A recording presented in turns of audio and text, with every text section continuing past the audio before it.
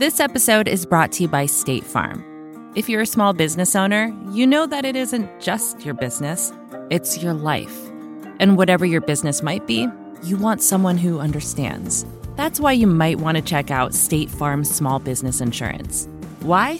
Because State Farm agents are small business owners too, living and working in your community. That means they know what it takes to help you personalize your policies for your small business needs. Like a good neighbor, State Farm is there. Talk to your local agent today. Welcome to Recode Media with Peter Kafka. That is me. Today I've got a great show for you on Disney and Disney CEO Bob Chapek and Florida's newly passed anti-gay law. We will get there in a minute. First, I wanted to say thank you very much for all the kind words and useful feedback about the new media column I'm writing for Vox.com. Please keep it coming. In particular, I'd love to hear about what you want to read about, or if you think I got something wrong. Praise is good too, but constructive criticism is great. And if you don't know what I'm talking about, if you somehow missed this, well, I'll tell you. Last week I started a media column for Vox, and if you like the stuff we talk about on this podcast, media and tech and how they intersect, I think you will like the column too. It's out every Wednesday, and like this podcast, it is free. Okay, so today I wanted to cover something that's been percolating for a while and doesn't look like it's going away anytime soon. It's the story of Disney, Florida's Don't Say Gay bill, which is now a law, and the way Disney CEO Bob Chapek stumbled when it came to that bill/law and other high-profile problems during his pretty short tenure. There's a lot to unpack there, so I brought in two smart people to help me do that. First, Matt Bellany from Puck talked to me about the Disney side of it, why Bob Chapek is running Disney, who Bob Chapek is, the challenges he's had running it from the jump, and why it's not just conservatives who are upset with Chapek and Disney, but his own employees and his own investors, and why people are already openly discussing who might succeed him as early as next year. And then the New York Times' Jane Coaston, my old coworker from Vox.com, comes on to explain what's actually in the Don't Say Gay law, what it's meant to do, and why it's so odious, and why it's the kind of issue that might go away for Disney eventually, but it's sure to resurface for other companies down the line. Okay, enough of me. Here's me and Matt Bellany.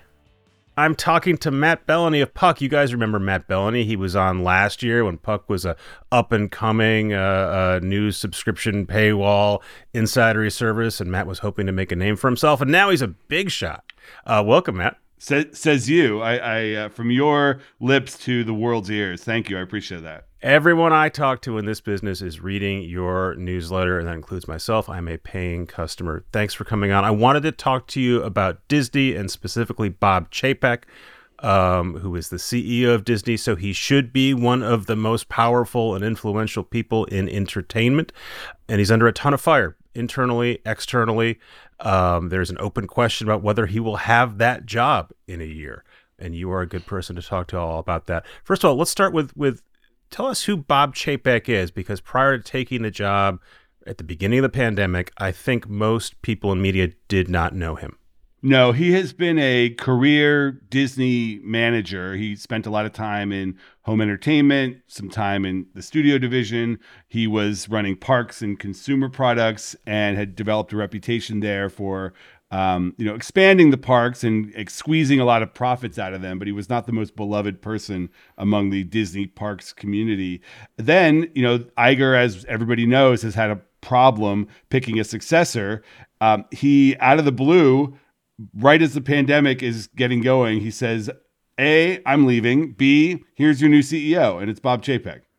And there'd been a series of bake-offs for Bob Iger's job. I think a lot of people thought Kevin Mayer was going to get that, including Kevin Mayer. Any idea why Iger picked Bob Chapek to finally succeed him? From what I have discerned, it was first of all, he needed it to happen. He was, had one foot out the door and he had put off his retirement several times already. And there was a sense that Disney had gone through a period of rapid growth through the acquisitions of Marvel and Pixar and Fox. And he ultimately decided that it needed a strong manager, that for all the things that Chapek lacked, the kind of statesman-like quality, the visionary, he wanted someone who would be a manager, taskmaster, looking at the P&Ls, and that this was the guy who could do that. And I also think there's a little bit, and Iger has never said this, I think Iger looked at Chapek and said, okay, this guy is not me. He doesn't have the qualities that I have, and people are going to look more fondly upon me if I put this guy in power. He's not going to make me look bad, meaning one, he won't screw up the company, but also he's not going to outshine me. He's not going to Absolutely. wow And Iger is that guy. Absolutely. And Iger is that guy. Iger likes the fact that he has become this international kind of CEO statesman type. And, his legacy is, you could make the argument from a corporate perspective that your biggest job is succession and picking your successor, and that he kind of failed, or at least was not as good in that as some of the other things he did. But I think he also likes the fact that people look back fondly on him. By the way, the parallel I thought about immediately when that Chapek was announced was, this reminds me of when Bob Iger took the job following Michael Eisner, who at the time was the legendary CEO of Disney. Long-running debate about who would take that job. And when Iger was announced, everyone said, well, this guy's a stuffed suit. He has no charisma, has no real connection. He's not a showman, and he doesn't know how to pick shows, etc. Like Eisner does. He clearly is going to be an interim CEO, and then Iger went on to have this great run. And I thought, maybe Iger remembers this playbook. You pick someone who is not who everyone is not clamoring to have run Disney, and then he does a good job. Yeah, and Iger wrote about this in his book, where he described being given that job and needing to prove himself. And he did pretty quickly. He mended the relationship with Steve Jobs. He ended up buying Pixar very soon after he was in power. Then Marvel was soon after that. So he did a lot of things to change that narrative. And I disagree a little bit with the notion that Iger was not adept at the creative side of the business, because he actually was. He had spent many years at ABC and had come up through the creative ranks. The problem that Bob Chapek has is that he's the first CEO of the Walt Disney Company that doesn't have any experience on the creative side, has never picked a show or made a movie or looked at the development process for an animated film and says, do this, don't do that. He's never done any of that. So coming into the job, you're ultimately going to have to prove yourself to the creative community, and he really hasn't done that yet. I mean, I was having this debate on another podcast last week. Do you need to be a showman? Do you need to be a talent glad-hander if you are running a mega conglomerate like Disney? Or do you need to have people under you who can do that work? Do you want the CEO of Disney being the sort of front person out there? I think yes. I think Disney is a completely unique company in corporate America. People go on vacation to your brand. They have an emotional connection to your brand. And there's a long history. I mean, Michael Eisner, when I was a kid, was on TV every Sunday night introducing the Sunday Night Disney movie. And he was a corporate celebrity, for lack of a better word. I mean, Iger used to joke to people that the main qualification for his job was a 42 long, meaning he fit the profile of the CEO of the Walt Disney Company, and Chapek is not that guy. He doesn't look like that guy or act like him. But I do think you need to have that kind of that presence to get up there and speak as the leader of the Disney Company. I wonder if that's a little bit of, internally, the people who work for you have to like you. I do wonder if that external thing is a hangover of a different era where we had celebrity CEOs like Eisner or Lee Iacocca and Steve Jobs, and then a whole succession of people trying to emulate them and failing. And it turns, I guarantee you my kids have no idea who Bob Iger was and who Bob Chapek was, and they view Disney and Marvel properties based on whether they like them or not. But let's skip ahead to... Do your kids know who Elon Musk and Mark Zuckerberg are? Yeah, and they dislike both of them. Right? They don't want to be Mark Zuckerberg. My point is the celebrity CEO hasn't really gone away. It's just shifted away from, the people of a previous generation to the tech people. Yeah, I just think the notion that equating their success as a spokesperson with the success of the company and the product may be misguided. And within Hollywood, I wonder about whether or not you need to have someone who's perceived as talent friendly, or whether they have to employ people who are talent friendly. So we moved into Chapek's era. He takes over Disney at in theoretically the worst time, or maybe a good time, because it's a zero for a year, right? There's no parks, there's no cruises, and then except the stock went up. The stock went up during the pandemic. Went up because streaming, and that's the only thing that Wall Street cares about is streaming. And then he has a high-profile fight with Scarlett Johansson, and this is where it seems like having a little bit of emotional EQ would be a good thing for a leader. I think we talked about this a year ago. Yep. That story has faded. It hasn't really faded within the community, though. People remember. So you tell me. Are people still thinking of Bob Chapek as the guy who fought with Scarlett Johansson for no reason? Yes, because it was indicative of a couple things. It was a completely tone-deaf response to how to deal with an A-list piece of talent. And, the fact that it got to the point where she felt and her agents felt the only recourse was to sue is one thing. And then they put out that statement that attacked her and said that she was essentially greedy for asking for more money during the COVID shutdowns. That was a completely wrong-headed misstep from a communications standpoint, and something that I believe Iger would have never done. So it really reinforced this perception within the community that Chapek doesn't understand talent and doesn't understand how you have to navigate talent. And I think that has not gone away. That is, that but is are still people a fear. not do? That But is are still people a fear. not doing work with Disney because of that? Do people not? Do they want to go somewhere else, or will ultimately their checks clear and they pay what they pay, and people will do the work? That's a very hard thing to quantify because you never know who doesn't do the jobs. Mm-hmm. It's indicative also of the fact that Disney over the past few years has become very, very tough on deals. When you're working with Disney, especially on a piece of IP that they own, the deals are horrible. And they do lose talent because of that. There are people who will not do a Disney show because the deals are so bad. And without getting too far into the weeds, basically they moved closer to a Netflix model where they're saying, we're going to pay you a bunch of money, but that's it. You get one check from us and then you're done. And you're not getting residuals, you're not getting bonuses. You do work for us, we pay you, that's it. Yes, and especially if you work on a Marvel or a pre-existing IP show, because the Disney philosophy on that is we are bringing the value to this relationship. You are executing the vision to bring Loki or, Obi-Wan to life. And we are the ones that have all the power there, which, great, you can make that argument, but you're going to lose people. You're going to lose people that want that economic upside, and their representatives are very sophisticated and they know that they can get that elsewhere. So by the end of last year, it turns out that the parks and cruise business, which have been decimated by the pandemic, have come roaring back. They have a record year in profits. Bob Chapek, the streaming business, which was maybe a little bit wobbly in the fall, seems like that has bounced back, although there's maybe some funny numbers with how they're counting ESPN subscribers, etc. It seems like Bob Chapek should be saying, look, I steered us out of the pandemic. We're doing well. We're streaming and people are coming to our parks. So what's the problem? Well, okay, there are a couple issues there. First is that Wall Street doesn't care about the parks. Wall Street cares about the future of the streaming business and the transition from linear television to digital distribution.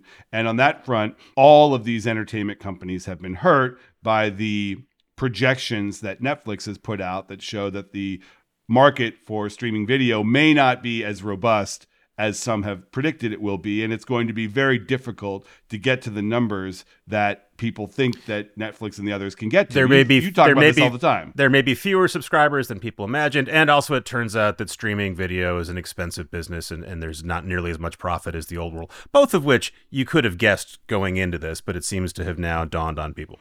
Yes, and you do a great job on this show talking about all those issues. The second one is, I think, a more cultural issue. Yes, Chapek has squeezed a lot of profit out of the parks.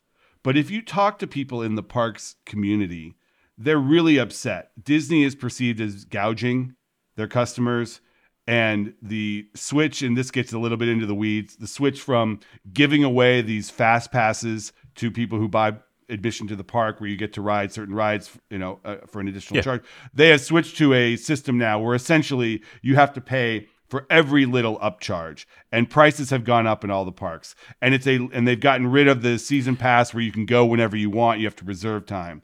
I was at Disney once where they had the fast pass system. It's a giant pain in the ass, but you could, if you plotted it out and navigated it, you could get to see a handful of the rides you really wanted to do without having to spend additional money, and that's no longer the case. That is no longer the case. They've switched to this Genie system, and it's to the point where you can bring your family to Disneyland or Disney World, spend all this money, and you then don't get to go on the Star Wars ride that you have been planning to go on for a long time. And that has really upset a lot of people. It's become a tiered system where you have to pay a lot more extra, and they defend this, and they say that, oh, we're just giving customers more choice.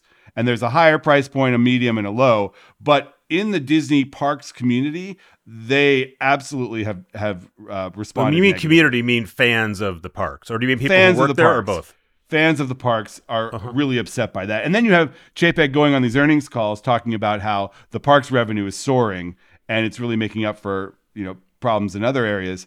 And that, I think, has given him this bad reputation. Now, whether it matters, whether it's, the shareholders probably like that. The other thing that they're struggling with, obviously, is the Florida situation. And that was his response to the Florida Don't Say Gay law, which is the euphemism for the law that doesn't allow discussion of sexual orientation or anything in a lot of classrooms. His initial response was, we're not going to weigh in on this. We just spent 4 years of the Trump era where big corporations were expected, my predecessor was expected to take stances on social issues, political issues. We're not doing that. This seems like a cautious and sensible point of view, especially for a consumer-facing company where we've got to serve people from all kinds of demography and political beliefs.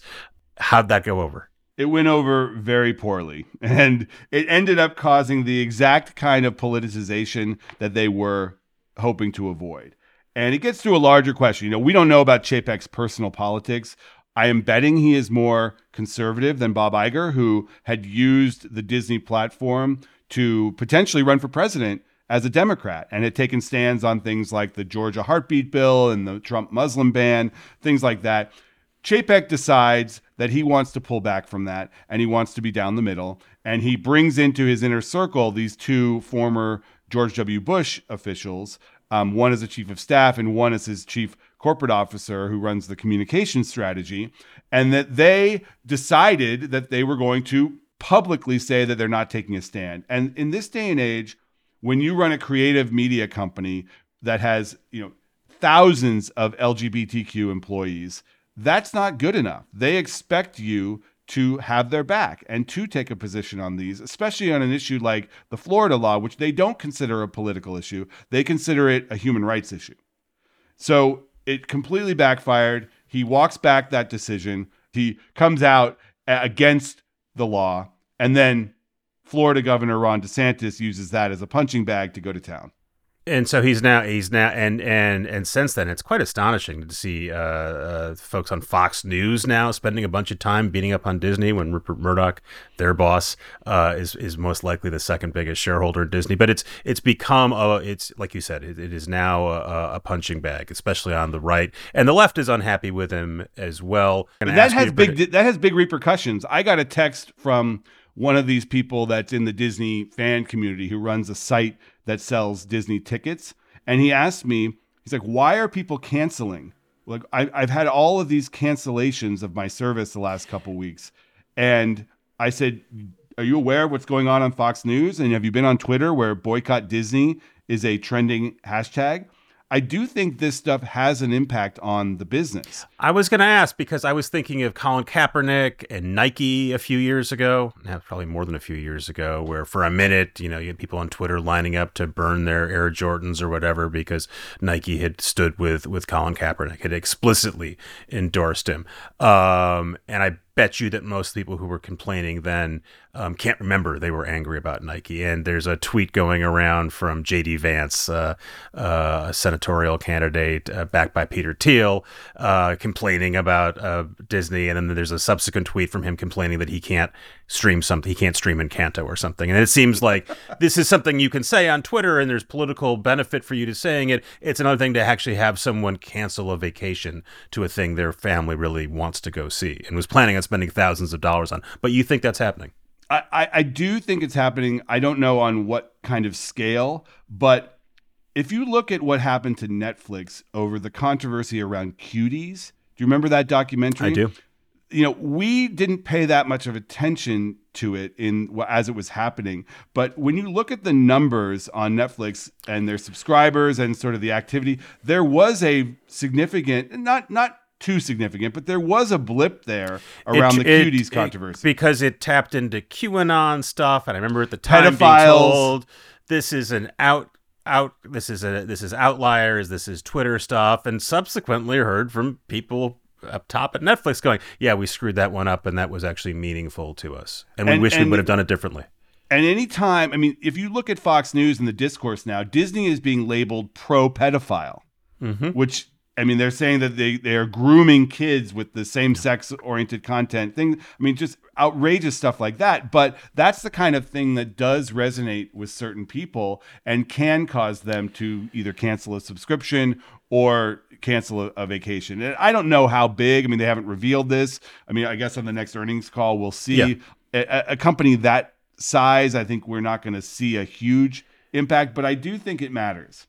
Yeah, eventually, if there's real impact on the parks business, you'll see it. And to underline this, even though Disney is a California-based company, Florida is enormously important to its business. That's where a ton of that parks business is, and the cruise business. So let's guess for now that they sort of weather this and things go back to normal-ish. What does Bob Chapek need to do to keep his job? It's kind of wild that he's only had it for a couple of years, and in theory, he's up for renewal at the beginning of next year. Yeah, he's got until February to fix this, and I think it's going to be a combination of factors. He's got to fix the stock price. Investors have to feel confident that this is a guy with a vision that can really paint out the next 5 years, 7 years as to where this company is going, and then I think the investor community might get behind him a little bit more. And then he's got to quell these fires of the culture wars that are going on. And I think they are doing things to fix that. They brought in a new head of communications, Christina Shockey, who has a history of dealing with LGBTQ issues. She was a big proponent of overturning Prop 8 in California, which was the marriage equality initiative that ultimately was endorsed by the Supreme Court. She has a good reputation and comes from the Biden and the Obama administrations, and worked at Instagram. So that's a good step for their communication strategy. I think they've also got to mend fences internally and, quote, do the work and reach out to these employees and say, okay, we are hearing you. We screwed up. This is how we're going to fix things. Is there serious conversation about, all right, if Chapek goes, who's going to come in? Is it that level of conversation now, or is it just sort of a it's Hollywood. Thing that people like you and kidding? I bouncing around? It's Hollywood. People like you Are and you kidding? I bounce. Everybody talks about that stuff. You saw these individual leaders of different divisions put out their own statements around the "Don't Say Gay" stuff, and that was perceived as, you kind of have to do that for your employees when there's something controversial. They need to know that you are in their corner. But it also externally showed who was positioning themselves. Obviously, Peter Rice, who was a longtime Murdoch executive and joined Disney in that merger.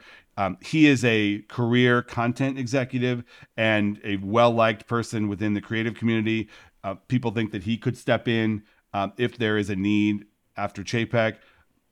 Rice says he's very happy. He doesn't. Sure. He is not angling for the top job, but who knows, of course. And then there's a couple of others internally that I think would like to make a play for it, but there's no obvious person that is like sitting there as a number two waiting, and everybody knows it's going to happen. And that was part of the problem that led to Chapek in the first place. I'm trying to think of a parallel situation where someone comes in after a revered popular leader and it so immediately runs into these landmines and keeps stepping on them.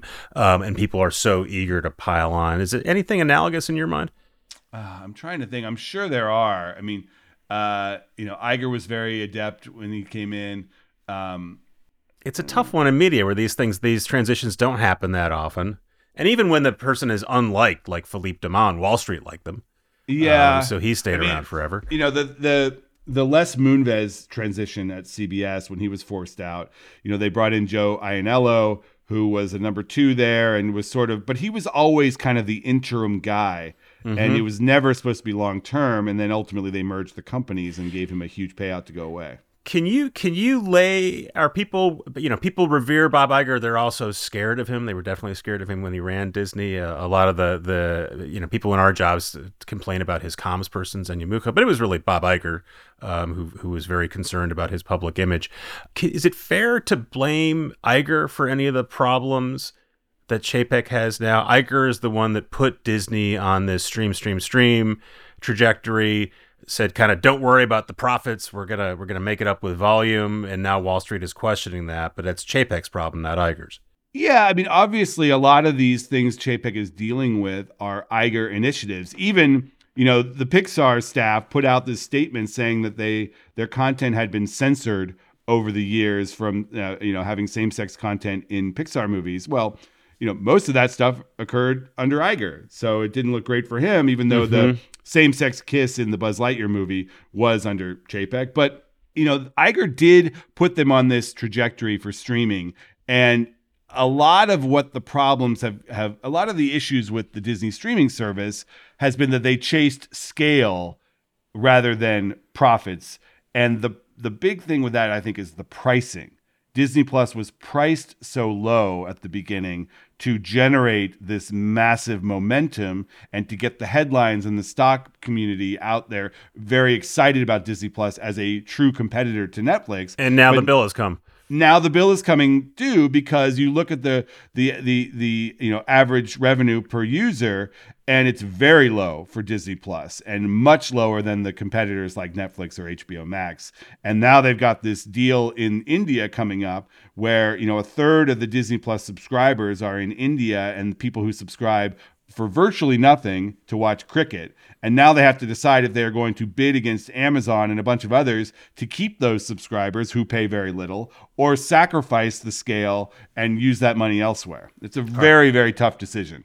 I'm going to pay attention to this. I'm going to pay attention to what you write about this. I'm going to pay attention to your stories about having lunch with high-profile executives, and Bob Iger shows up. It was dinner, and by the way, I would like to clarify something. People are like, "Oh, why would I ever go to dinner with you if you're going to write about it?" But let's explain this. If you're not reading Matt's newsletter, what's the anecdote in question here? So I went to dinner with Jeff Morrell, who's the chief corporate officer for Disney, who's the architect of a lot of the stuff around Don't Say Gay, and we saw Iger 3 tables away having dinner with his wife Willow, and they came over, were very nice. The two of them had never met, and I could tell Iger sort of had a sense of the can I say shitstorm? Yes, the shitstorm that was about to come to Disney. So I'm writing about this topic, and because it was an off-the-record dinner, I asked Jeff Morrell if I could use that detail, the fact that we saw Iger. He said yes. I put it in my column, and I had all these people emailing me saying, "How dare you write about this off-the-record dinner?" I was like,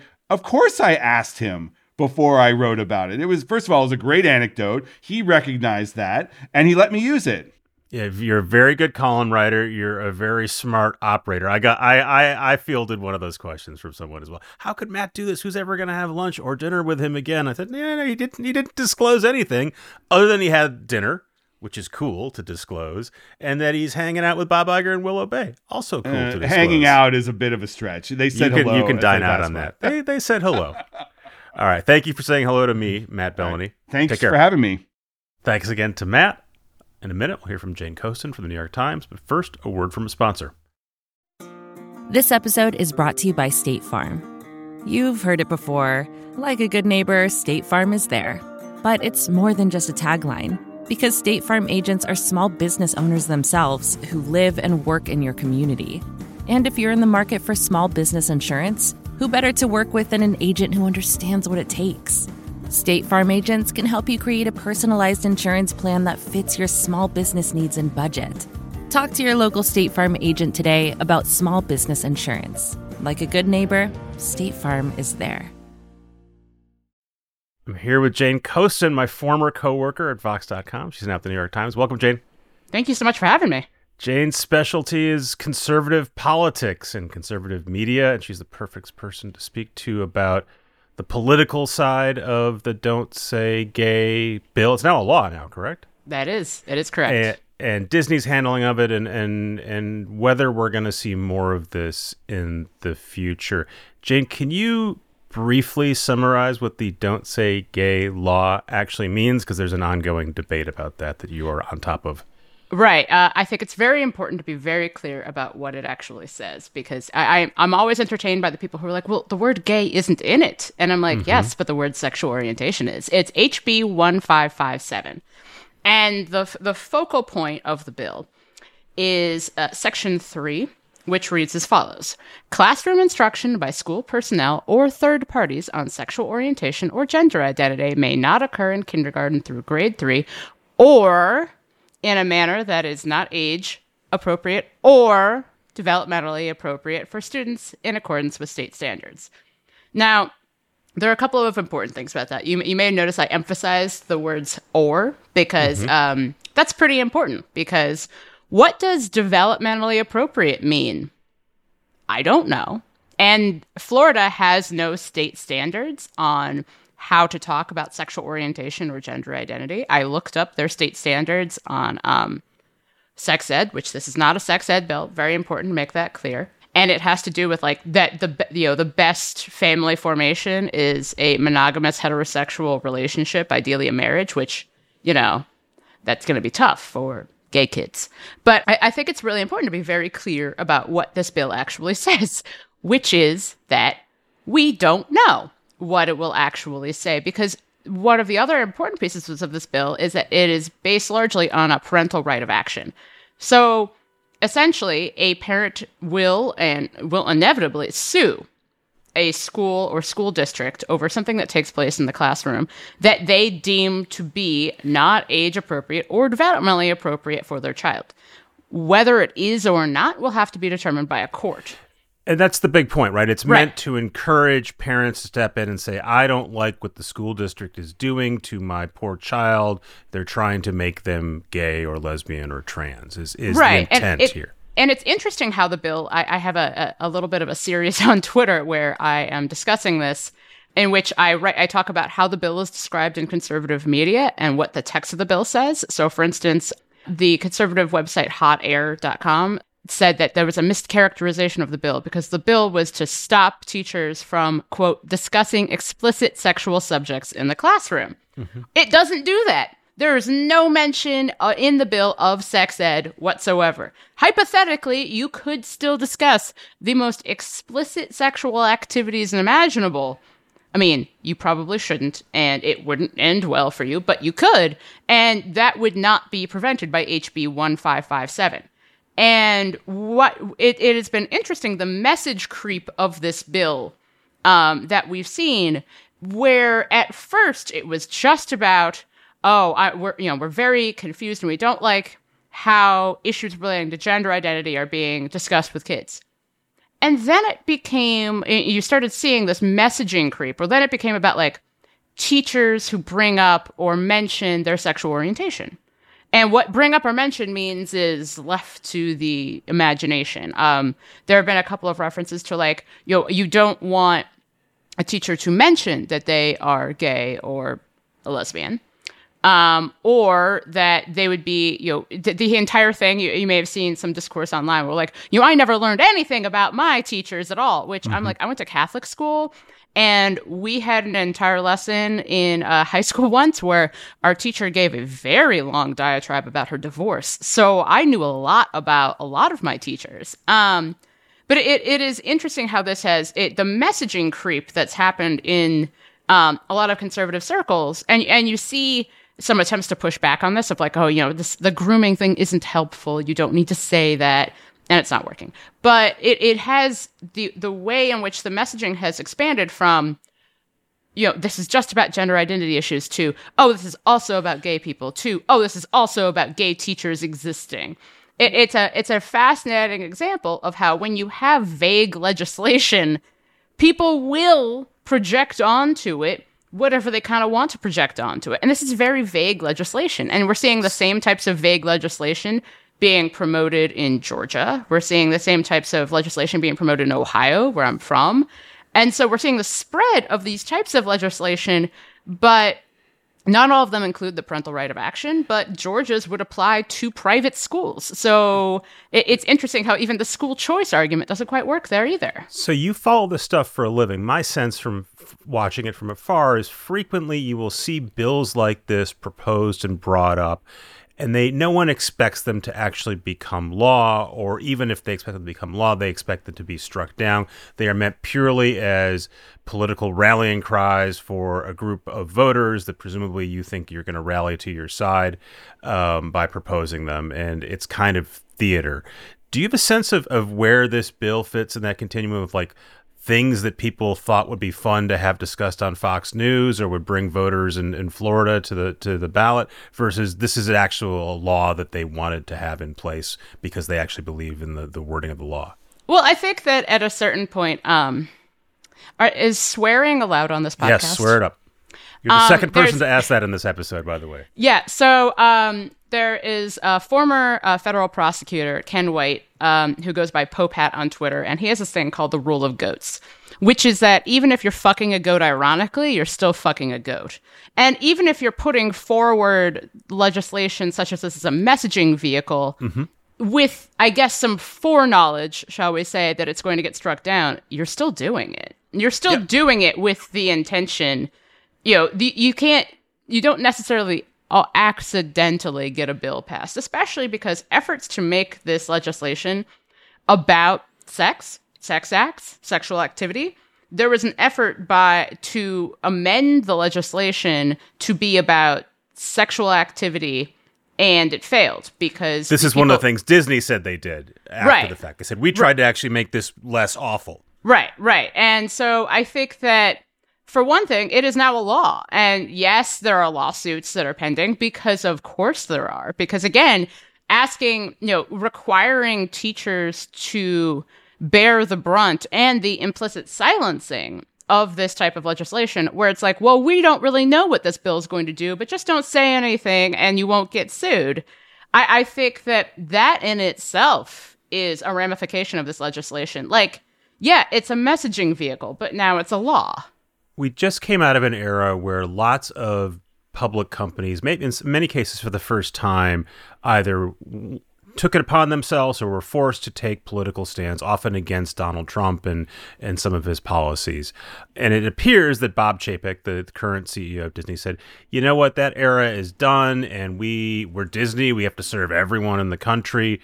We're going to stay out of this stuff, and we're not going to take sides. And that was his original message. Can you understand that impulse that he would have had and say, hey, some people think this, some people think the other. We're just going to let everyone work it out, and we're Disney. I mean, I think that's something that Disney has attempted in the past. But I also think, let's keep in mind, let's turn back the clock a little bit to the mid-1990s. I was a child. You were doing something. Still old. I was still old. When Disney started providing partner benefits to gay and lesbian employees, the Southern Baptist Convention announced this giant boycott because this was terrible. Also, this is around the time that Disney, I believe this is around the time of the giant merger in which technically Disney owned the company that made like Pulp Fiction. And so the Southern Baptist Convention was very upset about this. So there really is, for Disney, a damned if you do, damned if you don't type moment, because now you are seeing, especially, again, this goes with the messaging creep that I was talking about, where you see Breitbart putting out articles that are like, oh, this grooming material, and all they're listing are just examples of gay people being in Disney stuff, not even doing anything. I want to spell out the grooming stuff, because this is what I wanted to talk, another part of this I wanted to talk to you about was this. Right. Disney has now become, Fox News in particular, but a lot of the right-wing media is now going all in on attacking Disney. Initially it was they're too woke, and now they are pro-grooming. Explain what that is supposed to mean. What grooming actually is, and I think that there have been some very brave people who have talked about their own experiences of childhood sexual abuse, in which someone, you have an older person, someone you know, who essentially grooms you to be easier to manipulate for the purposes of sexual abuse. This is a large part of the Jeffrey Epstein case. Right, exactly. That, like, attempting to break down barriers here. Now, what these people are appearing to argue is that that they don't actually mean sexual abuse at all. They mean something very different. And I think that it's really worth getting at what they are actually saying. So I'm going to quote here from a conservative writer, Rod Dreher, who's been very into this. And so he says, no, this has nothing to do with being a sexual predator. It says, I think it is coming to have a somewhat broader meaning. An adult who wants to separate children from a normative sexual and gender identity to inspire confusion in them and to turn them against their parents and all the normative traditions and institutions in society.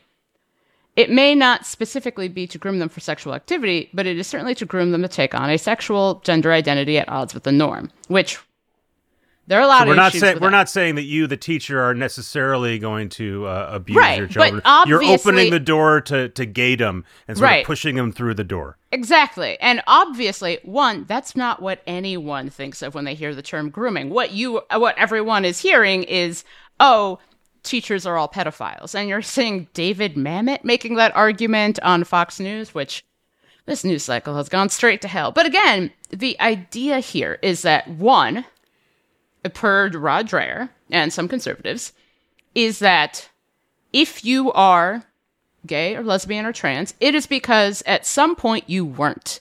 And then something happened.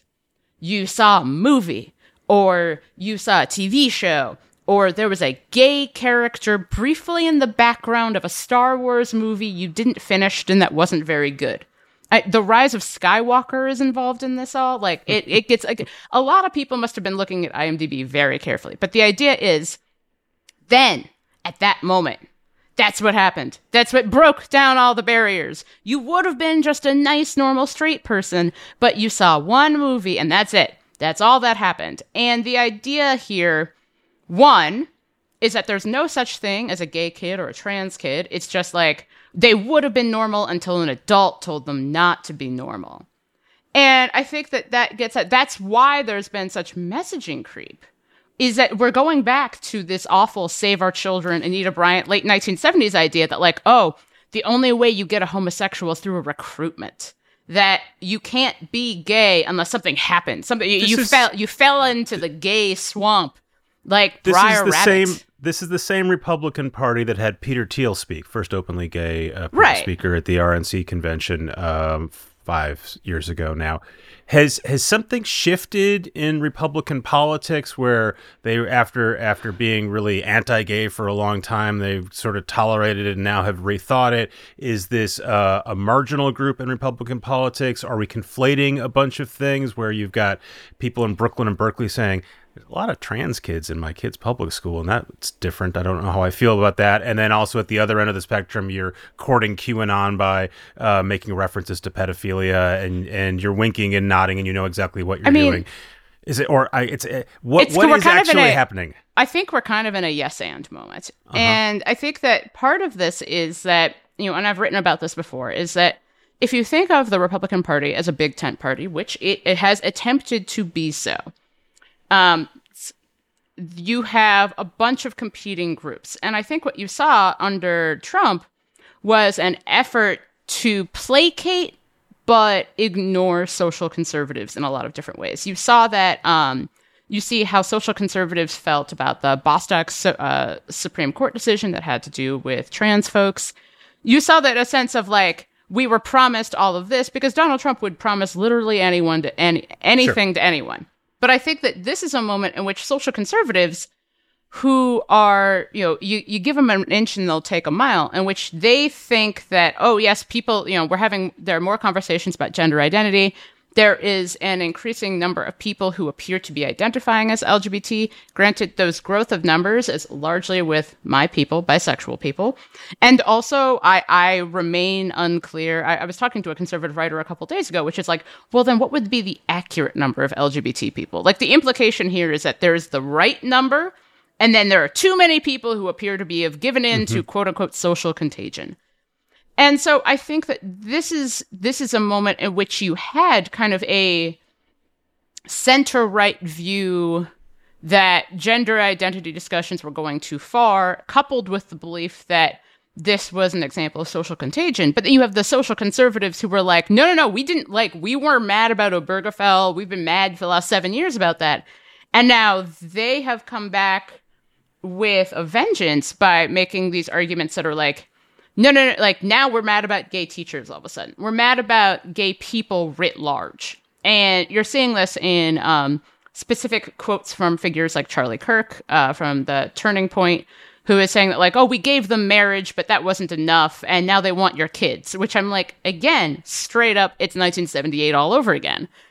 And so I think that there is a real sense that's one of the complicated things, because I've heard and talked to gay Republicans who are just like, it is interesting to me that there is this belief that like, okay, if we just don't talk about trans people, they'll never come for us. And I'm like, it's like Children of the Corn. They always want you, Malachi. Like, they'll come for you. They're never going to be like, oh, no.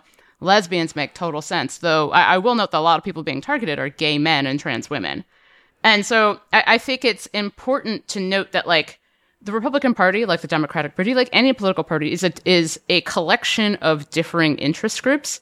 And what we're seeing now is this attempt to, again, talk, you're seeing the reemergence of social conservatives who've always been very conservative on this specific issue. And they're coming into conflict with a wider party that has tried to placate them and the existence of actual gay conservatives. Let's role play for a second. Let's say you are Bob Chapek. You run Disney. You have a giant business, beloved brand. Your business is contingent on getting people all around the world, all around America, to consume your content and then also to come to your theme parks and go on your cruises. You cannot afford to have a large swath of the population hate you or be worried about you. You employ plenty of people who are gay, LGBTQ.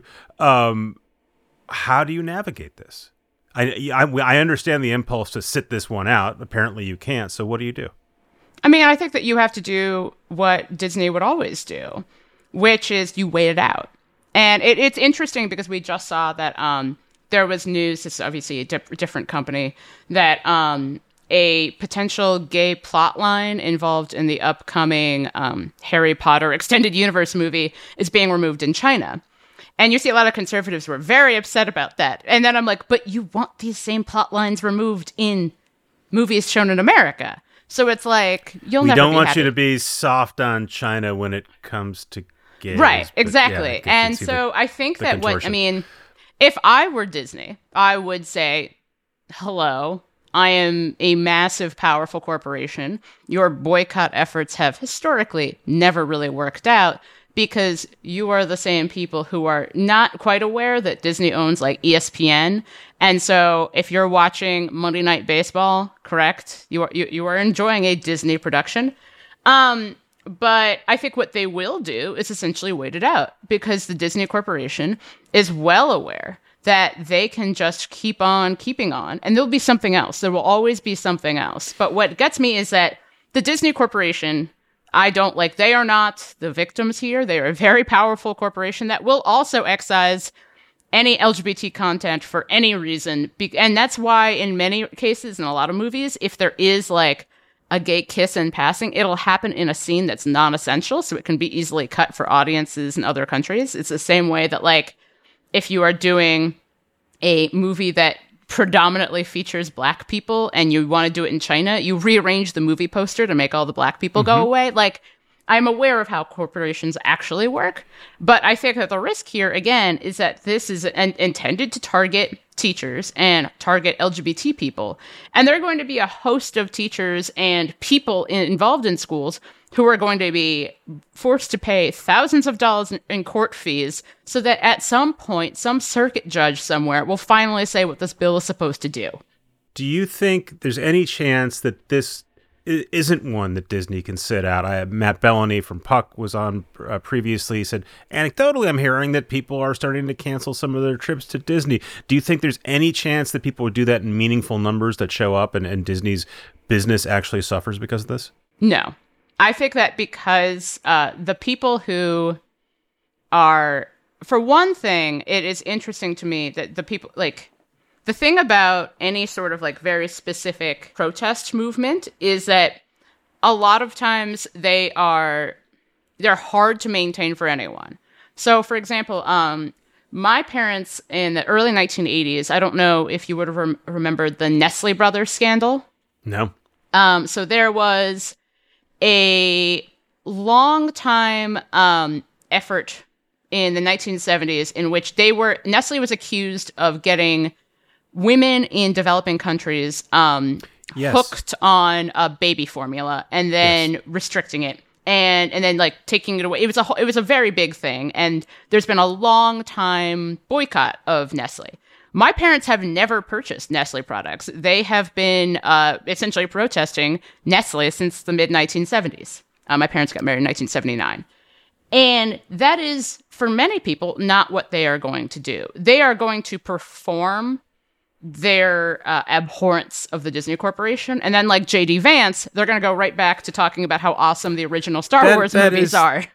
That is my intuition as well, but we never know. And my last question for you, do you think that now that they have managed to elevate this into a national thing, I mean, if you're Ron DeSantis, this is what you've wanted, right? You want your state to be out leading on this because you think it's going to win you votes, that there are other big consumer-facing companies that are going to come in for this treatment down the line? Or is there something particular about Disney that makes it susceptible? And I know you don't have any sympathy for them, but a good target for this stuff. Disney. Oh, absolutely. I think so. But I think that, again, it's going to be like how, the attempted... Do you remember that there was this whole thing of people trying to throw out their Keurig coffee makers? I was thinking about Nike and Kaepernick. Right, exactly. And it just is like, these companies are very, very large, and they do a lot of, I would say, ethically bad things. But one of the things about being a very large company is that at a certain point you can just wait things out. Like, some people are going to be really mad at you, and then some people are going to buy more stuff because these other people are mad at you. That's how culture wars work. Like, you are going to get people who specifically will go to Disney because they interpret that you are LGBT friendly. And, we saw that back when one of the big scandals facing Disney was the gay days they started unintentionally in the 1990s. That you saw people who were like, I am a gay parent, thank God for Disney. And I think that there's a degree to which Disney is going to be like, we'll lose some, we'll win some, and we'll come out exactly where we were. Jane Coaston from the New York Times. My only regret is that it took you going to the New York Times for me to have a podcast with you, but I'm glad you came on. Thank you so much. Thanks so much. Have a good one. Thanks again to Jane. Thanks again to Matt. Thanks again to Jelani and Travis for producing and editing the show. Thanks to our sponsors for bringing it to you for free. $0. Would you guys pay for this podcast? Anyway, it's free. You don't have to. And thanks to you guys for listening and reading and writing. This is Recode Media. We're back next week.